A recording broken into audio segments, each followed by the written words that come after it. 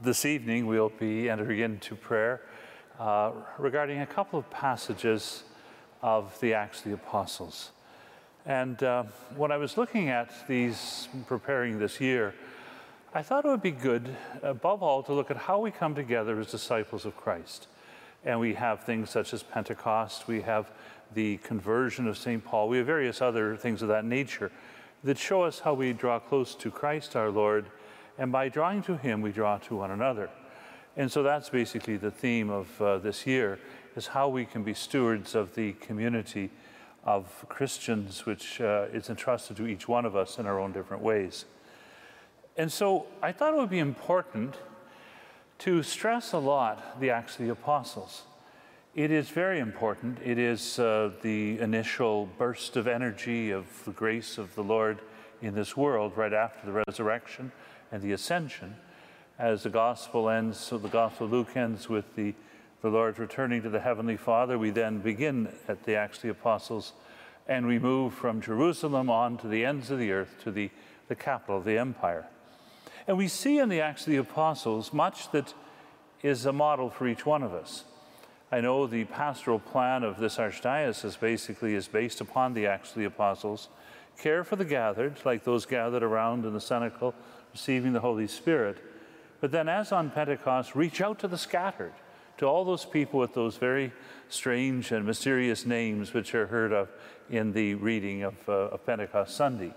We must care for the gathered, reach out to the scattered, and do so boldly, with energy and joy. And that is what we see when we read the Acts of the Apostles, of the first impact of the resurrection of the Lord and the way in which the Holy Spirit was sent upon the Christians. But it's not an ideal kind of a thing, you might say a kind of a Christian community which is, everything is just roses and everything is, there's some thorns on the rose bushes. And that's good to know. Just as I mentioned the last time, that although we have the great and glorious ascension of the Lord, the very first order of business on the to-do list of the church was to replace a corrupt apostle. That's been there from day one. So too, in the Acts of the Apostles, although we hear of the beautiful actions of the Lord in the midst of His people, and they give us a model of how we can be a parish, a diocese, the whole church, individual Christians, we also see woven into that pride, anger, envy, greed, laziness, lust, gluttony.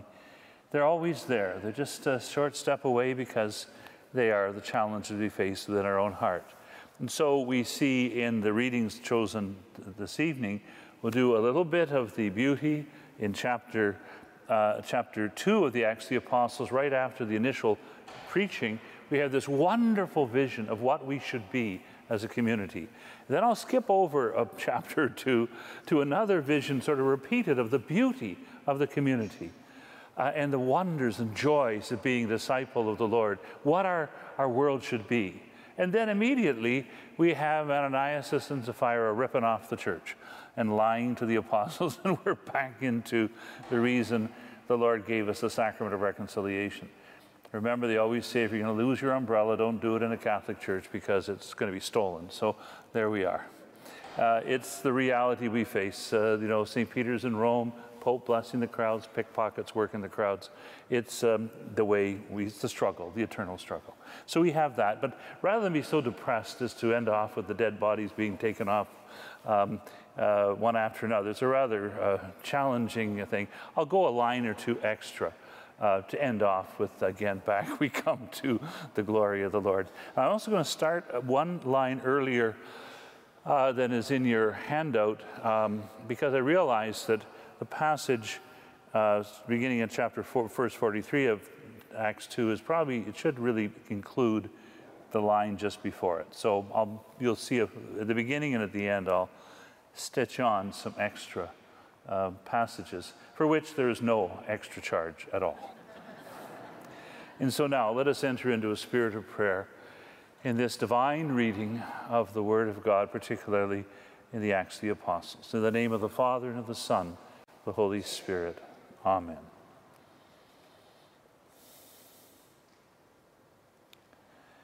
Heavenly Father, we ask you to send your Holy Spirit upon us, that we may be more and more faithful, bold, courageous, and joyful disciples of our Lord Jesus Christ.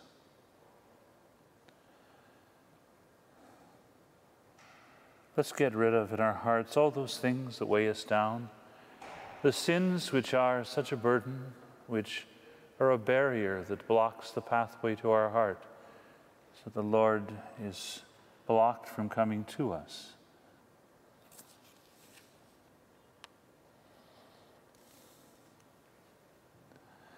And after Peter had spoken, the people were cut to the heart, and they asked, "What can we do? How can we respond?" And he called on them to repent, to be baptized. So those who received his word were baptized, and there were added that day about 3,000 souls. And they held steadfastly to the apostles' teaching and fellowship, to the breaking of the bread, and to the prayers. And fear came upon every soul, and many wonders and signs were done through the apostles.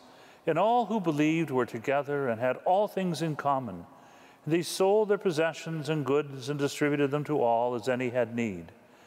Day by day, attending the temple together and breaking bread in their homes, they partook of food with glad and generous hearts, praising God and having favor with all the people. And the Lord added to their number day by day those who were being saved. And now the company of those who believed were of one heart and soul. And no one said that any of the things which he possessed was his own, but they had everything in common. And with great power the apostles gave their testimony to the resurrection of the Lord Jesus, and great grace was upon them all.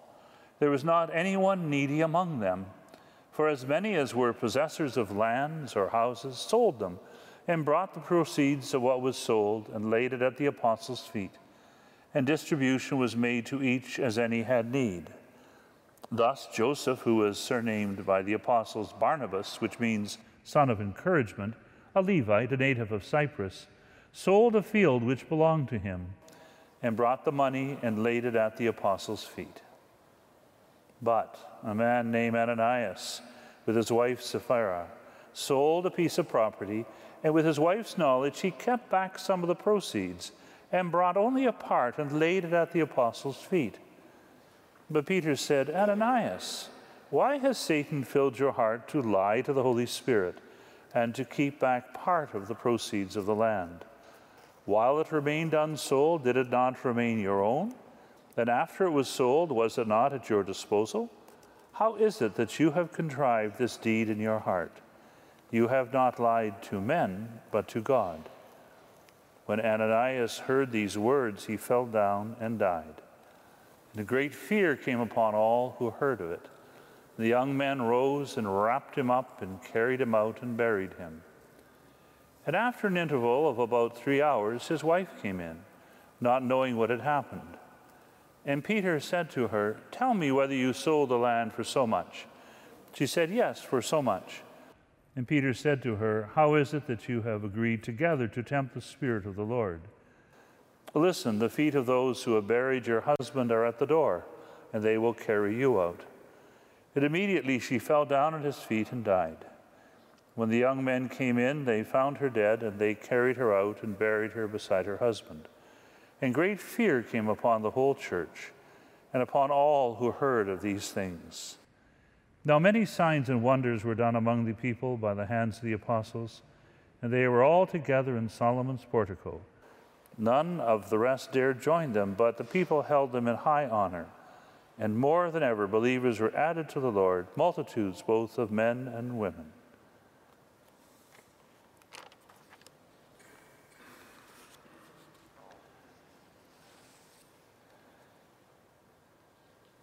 And so people came to join the community, 3,000. And they held steadfastly to the apostles' teaching and fellowship, to the breaking of the bread and to the prayers. And those are still the things which hold us together as we come. They held to the apostles' teaching We need to know where we're going. And that teaching came from the ones who are apostles, sent out from the Lord. That's what apostle means. We need to have a clarity of vision.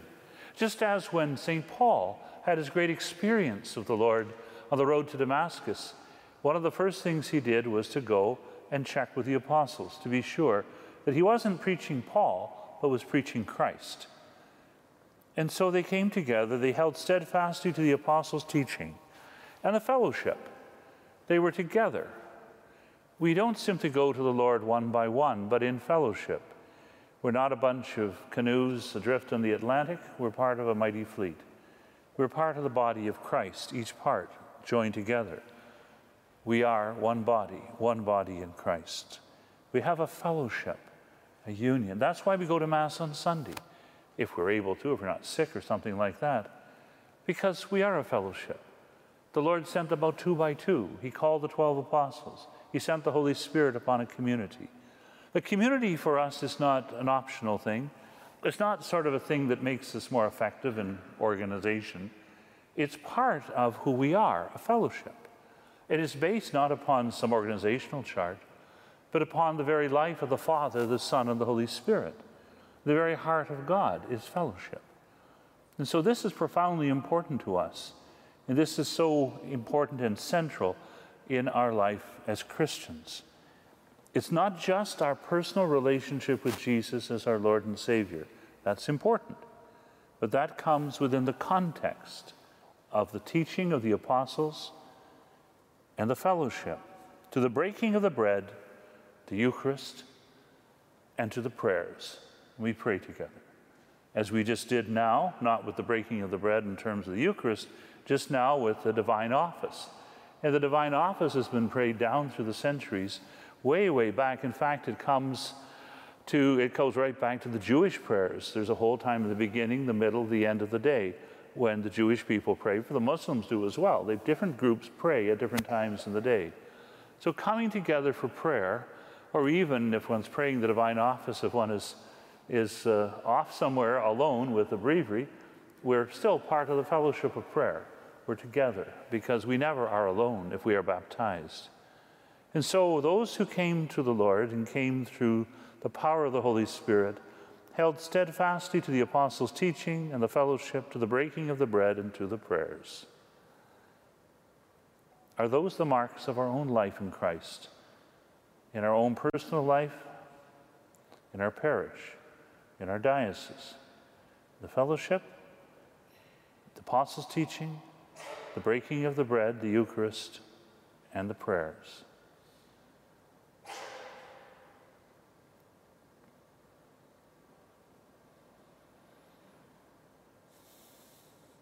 And fear came upon every soul, and many wonders and signs were done through the apostles. And all who believed were together and had all things in common. Fear came upon every soul, and many wonders and signs were done through the apostles. That seems very strange. Fear. And yet it is one of the gifts we speak of, the gifts of the Holy Spirit, the fear of the Lord, or is now called wonder and awe in his presence. But it is a profound awareness of the majesty of God. And how can we be conscious of the closeness of God if we're not conscious first of the majesty of God? In fear and trembling, we come before the Lord, not a fear of an enemy or a fear of someone who will harm us, but awe and wonder. The glory of the Lord. That's what brings us to that. And I think maybe in our life of prayer, we can go to extremes. Sometimes we stress a lot the majesty of the Lord, other times the intimacy, the closeness. I think maybe the pendulum has gone a lot to the closeness lately. We can sometimes forget that the Lord God Almighty is not our buddy, my Lord and my God. I think perhaps we need to be conscious of this, especially in the celebration of the greatest of all the sacraments, the breaking of the bread, the Eucharist.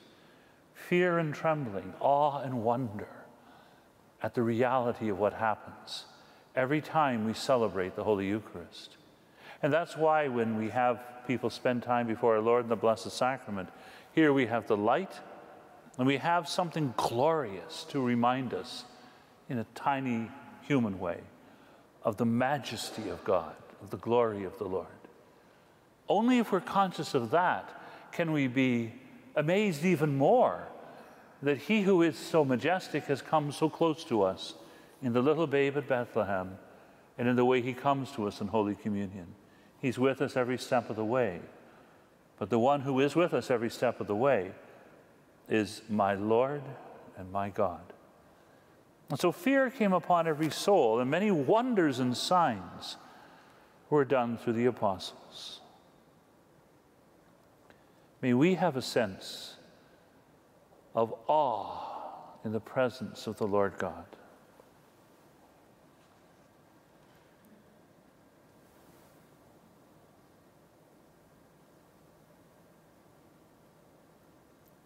And all who believed were together and had all things in common.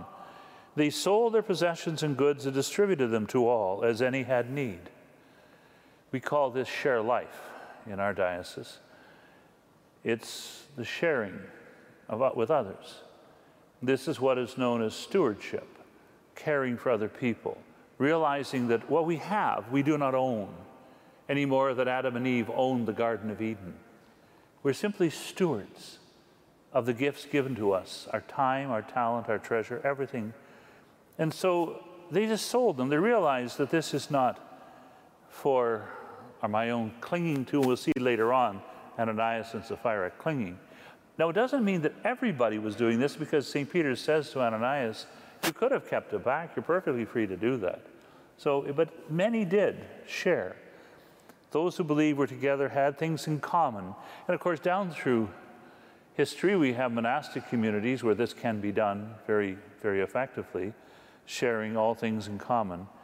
But in our own daily life, we need to have that spirit of sharing, not to cling, but to share. When we reach outward like that, we are like living, we're like the Blessed Trinity, the Father, Son, and Holy Spirit, reaching outward in generous love. The more we do that, the more we are divine. The more we cling, the more we sink into our own ego. And all who believed were together and had all things in common. This expression in the Greek is commonly used in Greek literature for friendship. It is said of friends, they have all things in common. And that's very real. We share with those we love, those who are our friends, those who are close, all things in common. What is yours is mine. And that's the kind of spirit that should be in our Catholic Christian communities. That sense of fellowship, a sense of friendship with one another, because we are disciples of the Lord. When that doesn't happen, then we like sheep go astray. It's just like Handel does in the Messiah. He starts breaking up the music, and our whole thing becomes discordant, harsh, bitter, greedy. And that's not the way we are to be. And all who believed were together and had all things in common. They sold their possessions and goods and distributed them to all as any had need. May we be that way in our lives, whatever circumstance we find ourselves in.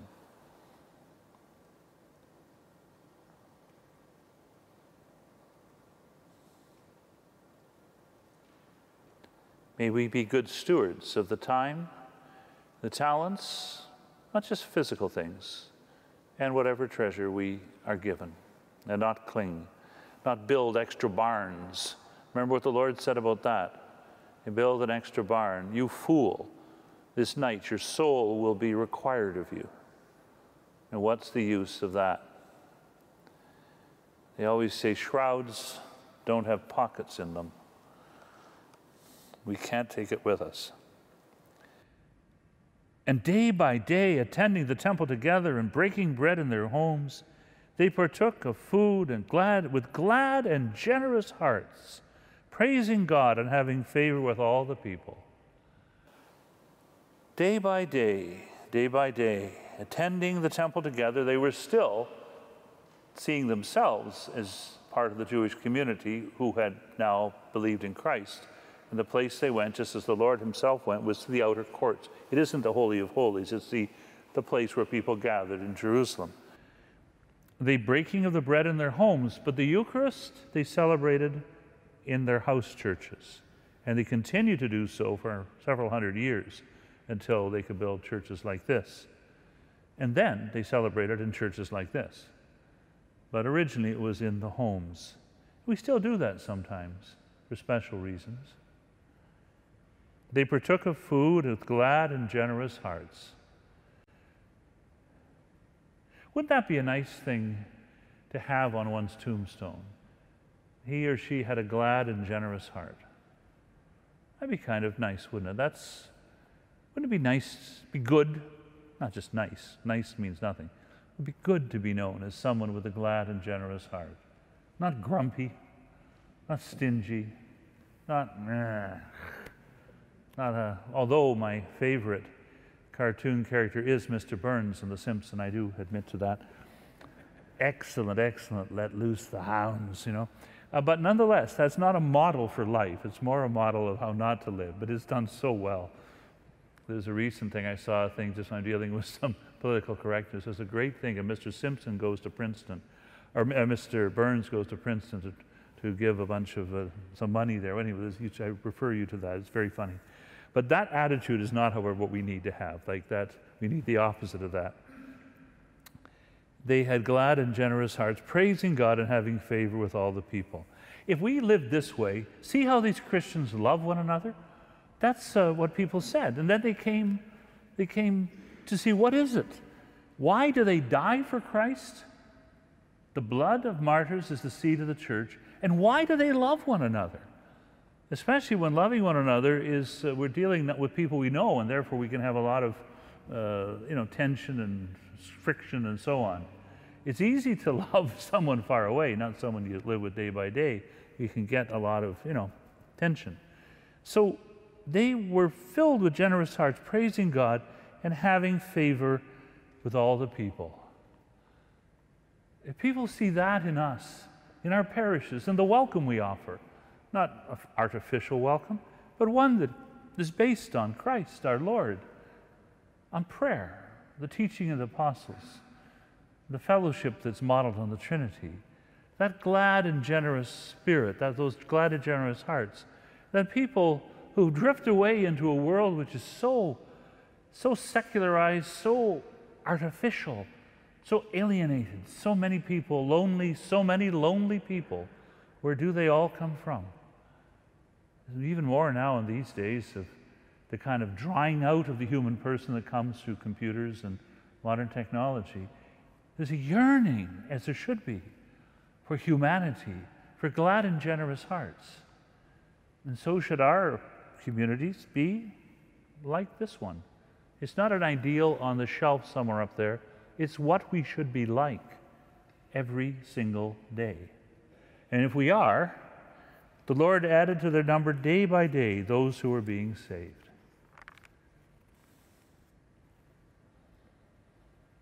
And now the company of those who believed were of one heart and soul, and no one said that any of the things which he possessed was his own, but they had everything in common. This is repeated now, about a chapter later. One heart and soul, everything in common. These are the two marks of friendship in the ancient Greek tradition. One heart and soul, everything in common. In the Feast of St. Basil the Great, his friend Gregory speaks of how they were together, these two good friends, university students. He said, usually people who are highly academic are fighting one another to get better than one another. And he said, Basil and I were fighting one another to give honor to the other. One heart and one soul, everything in common. That's the way we should live. No jealousy in that, or anger, or the pettiness that can destroy our relationships with one another and with God, can eat away, corrode a community. One heart and soul, generous, joyful hearts. And with great power, the apostles gave their testimony to the resurrection of the Lord Jesus, and great grace was upon them all. That's what our faith is about. Jesus is risen now. Not was risen, not only did happen, but is risen now. He is our Lord now. And he most effectively comes to us, touches us, manifests himself in the kind of epiphany of word and sacrament. When he speaks to us in the words of sacred Scripture, and when he comes to us in the Holy Eucharist. It is our risen Savior. The apostles gave their testimony to the resurrection of the Lord Jesus, and great grace was upon them all. It might be nice if nice again, that's a foolish word, might be fruitful spiritually if our culture imitated other cultures which are more deeply rooted. Sometimes when people greet one another in some cultures that are more deeply rooted in Christ, they say, "Christ is risen." And the reply is, "He is truly risen." Or, "Praise be Jesus Christ, now and forever." That might be a secret sign among the disciples. Better than "Hi." There's something deep in there, and at least we should think of that. There was not anyone needy among them, for as many as were possessors of lands or houses sold them and brought the proceeds of what was sold and laid it at the apostles' feet, and distribution was made to each as any had need. The church gets a lot of criticism, some of it merited from the sins of its members, but there's no organization in the world that is as effective in doing this as the church. And we are right here over the tomb of Michael Power and of the 4 Loretto sisters who gave their whole life to help people the way we're talking about in this passage from the Acts of the Apostles. They literally gave their life to reach out and care for the needy, the refugees, the oppressed, the sick. That's why there's a hospital across the street from here called St. Michael's, founded by the St. Joseph sisters, patron St. Michael. The Loretto sisters were also doing education, caring for the needy children, and Michael Power, the bishop, gave his life caring for the needy. That's woven into who we are. And the two buildings, in a sense, that represent our saintly first bishop, and those who were much like him as well, are this cathedral in which we express the glory of the Lord, and we come before him in awe and wonder, and a hospital which represents the nitty-gritty caring for people, not just sort of to be kindly, but because of Christ Jesus our Lord. Catholic healthcare is not just sort of good or nice or whatever. It's there because of the suffering, death, and resurrection of Jesus Christ our Lord, and those who imitate Christ by giving their life totally and seeing in other people, from the first moment of conception to natural death, the face of Christ. With reverence, as we show the supreme reverence to our Lord in the Blessed Sacrament, we show reverence as well, in another way, to one another. And so did the early Christians. That reverence is at the heart of why we have such a concern when people are treated like things. And you've heard what's happening across the border, but we shouldn't point fingers over there. It's pretty close in our own community, where you have one state where it's actually a powerful political leader proposed sort of having a baby, keep it comfortable until they decide whether it's going to be killed. A little child. And in another state, very close, just across the lake, where little children are killed right up to birth. I mean, can you imagine? And so, but we shouldn't point fingers that way. We should look and wonder about our own country, where pretty well everything has been approved. Euthanasia, the cold hand of euthanasia is spreading. It's getting a bigger grip now. They're going to do revising of the bill that went through Parliament to sort of, first you slip euthanasia in. The way you do it, the diabolical plan, is you put all kinds of safeguards around it. So hardly anyone you think is ever going to have the needle slipped in, It's very rare, but it's not. And then after a while, you snap off the safeguards and away we go. Remember, there was a talk about abortion being safe, legal, and rare? So this is another world in which we live. And if you ever wonder why I'm encouraging people to pray the prayer to St. Michael after Mass, look around. Look around. And then look to the Acts of the Apostles for the alternative, for the other way. There was not anyone needy among them, for as many as were possessors of lands or houses sold them, and brought the proceeds of what was sold and laid it at the apostles' feet, and distribution was made to each as any had need. Thus Joseph, who was surnamed by the apostles Barnabas, which means son of encouragement, a Levite, a native of Cyprus, sold a field which belonged to him, and brought the money and laid it at the apostles' feet. It doesn't matter how much he got for the field. The point is, and he didn't have to do anything. This is free will, as St. Peter says to Ananias in a few moments. But it was a generous act of a generous heart, a generous and joyful heart, to reach out and help his brothers and sisters who are in need. That's a good reason to call him son of encouragement. And later on in the Acts of the Apostles, he appears encouraging those who are in midst of strife within the apostles. So that's the way to be. Those two passages which I've just read, not just historical about the early church, it's the way we should be now. Making present here the love which is at the heart of the Blessed Trinity. But,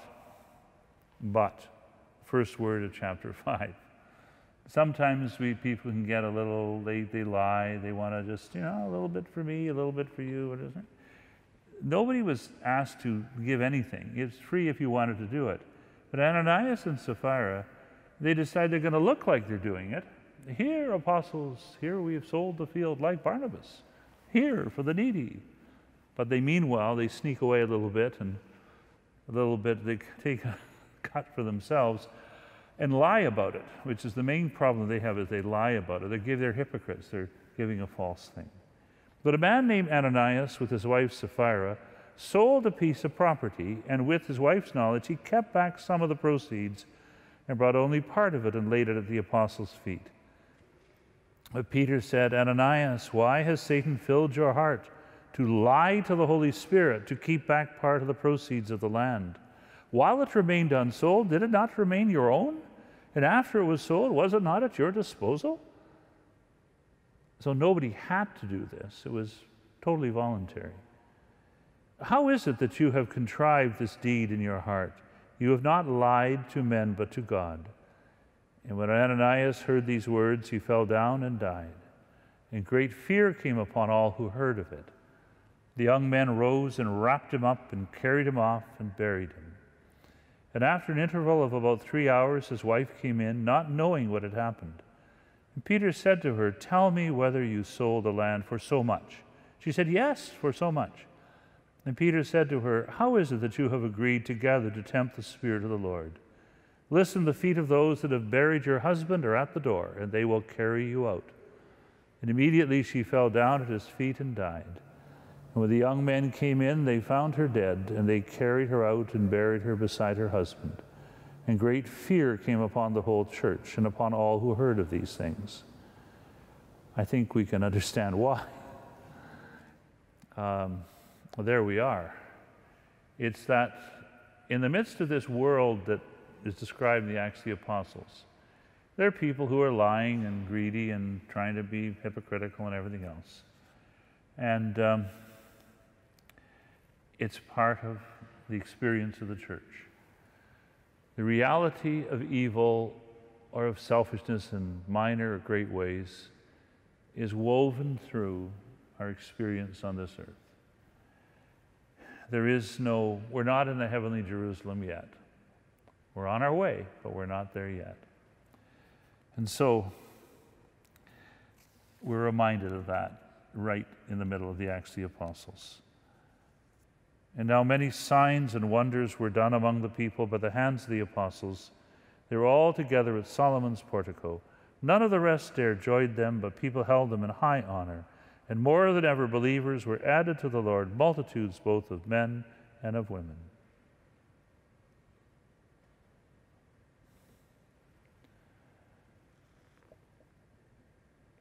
The church is holy, and the church is made of sinners. We're called to be saints, every one of us. But right from Judas on down to Ananias and Sapphira and everywhere in between, we see the flick of the serpent's tail. And as the Lord says in John's Gospel, right after the Lord had washed the feet of Judas, literally got down and washed the feet of Judas, and then Judas left, and it was night. And so there is that struggle. And why is it that way? Why are we not just whisked off into the New Jerusalem right away? Even the Acts of the Apostles, which seems to be almost the glory days of the church. Nope, there are no glory days in the church. It's a struggle all the time. So that maybe, I don't know why, maybe it is so that we may come to trust in the Lord more and less in other people being the ones we totally depend on. Jesus is our Lord, and we must serve him faithfully and live a repentant life. When they ask, after hearing Peter's first talk after Pentecost, what shall we do? He says, repent and be baptized, every one of you, in the name of Jesus Christ for the forgiveness of your sins, and you shall receive the gift of the Holy Spirit. And it's at that point that this passage begins. So we pray that we may have that humility and repentant spirit, but be filled with boldness and joy. Jesus is Lord, the Holy Spirit is given to us, and we are to live in that joyful, glorious experience of God's mercy, filled with awe at his majesty, and conscious of the fact that we can be petty and narrow and lying and hypocritical like Ananias and Sapphira. But that's not what we're called to be. We're called to something more. So those who received the word were baptized, and there were added that day about 3,000 souls, and they held steadfastly to the apostles' teaching and fellowship, to the breaking of the bread, and to the prayers. And fear came upon every soul, and many wonders and signs were done through the apostles. And all who believed were together and had all things in common. And they sold their possessions and goods and distributed them to all, as any had need. And day by day, attending the temple together and breaking bread in their homes, they partook of food with glad and generous hearts, praising God and having favor with all the people. And the Lord added to their number day by day those who were being saved.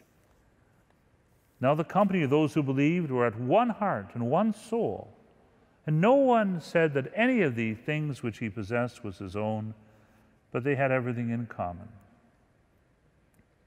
With great power, the apostles gave their testimony to the resurrection of the Lord Jesus, and great grace was upon them all.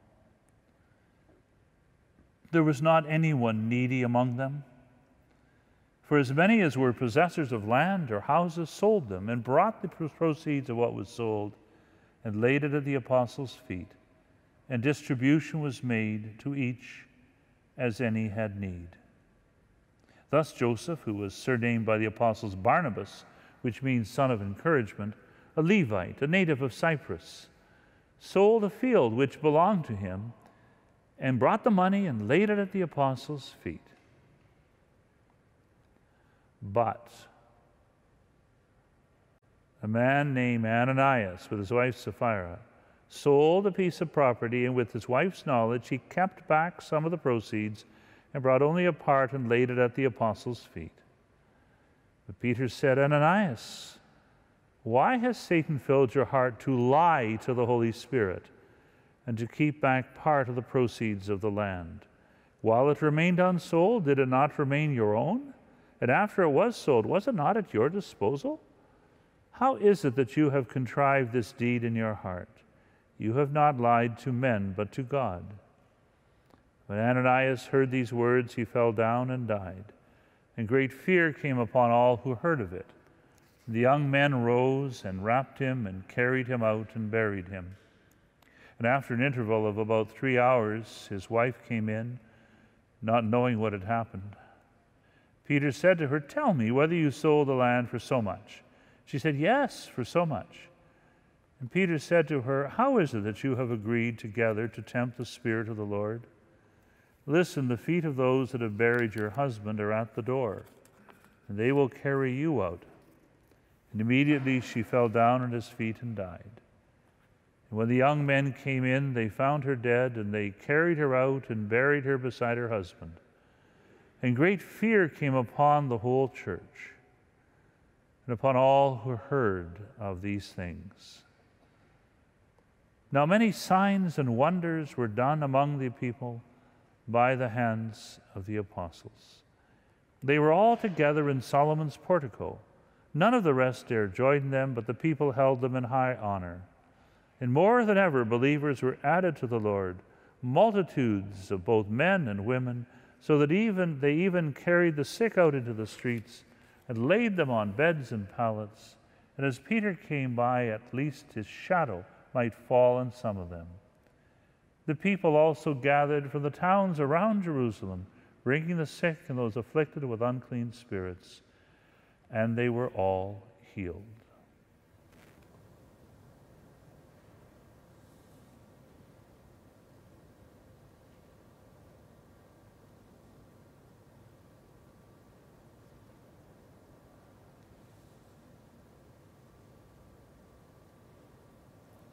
Our Father, who art in heaven, hallowed be thy name.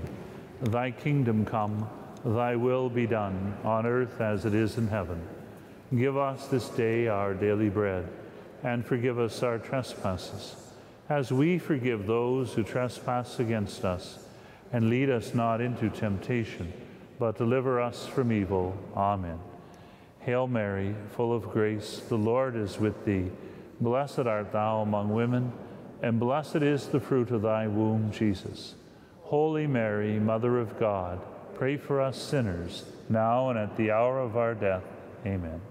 Glory be to the Father, and to the Son, and to the Holy Spirit, as it was in the beginning, is now, and ever shall be, world without end. Amen. In the name of the Father, and of the Son, and of the Holy Spirit. Amen.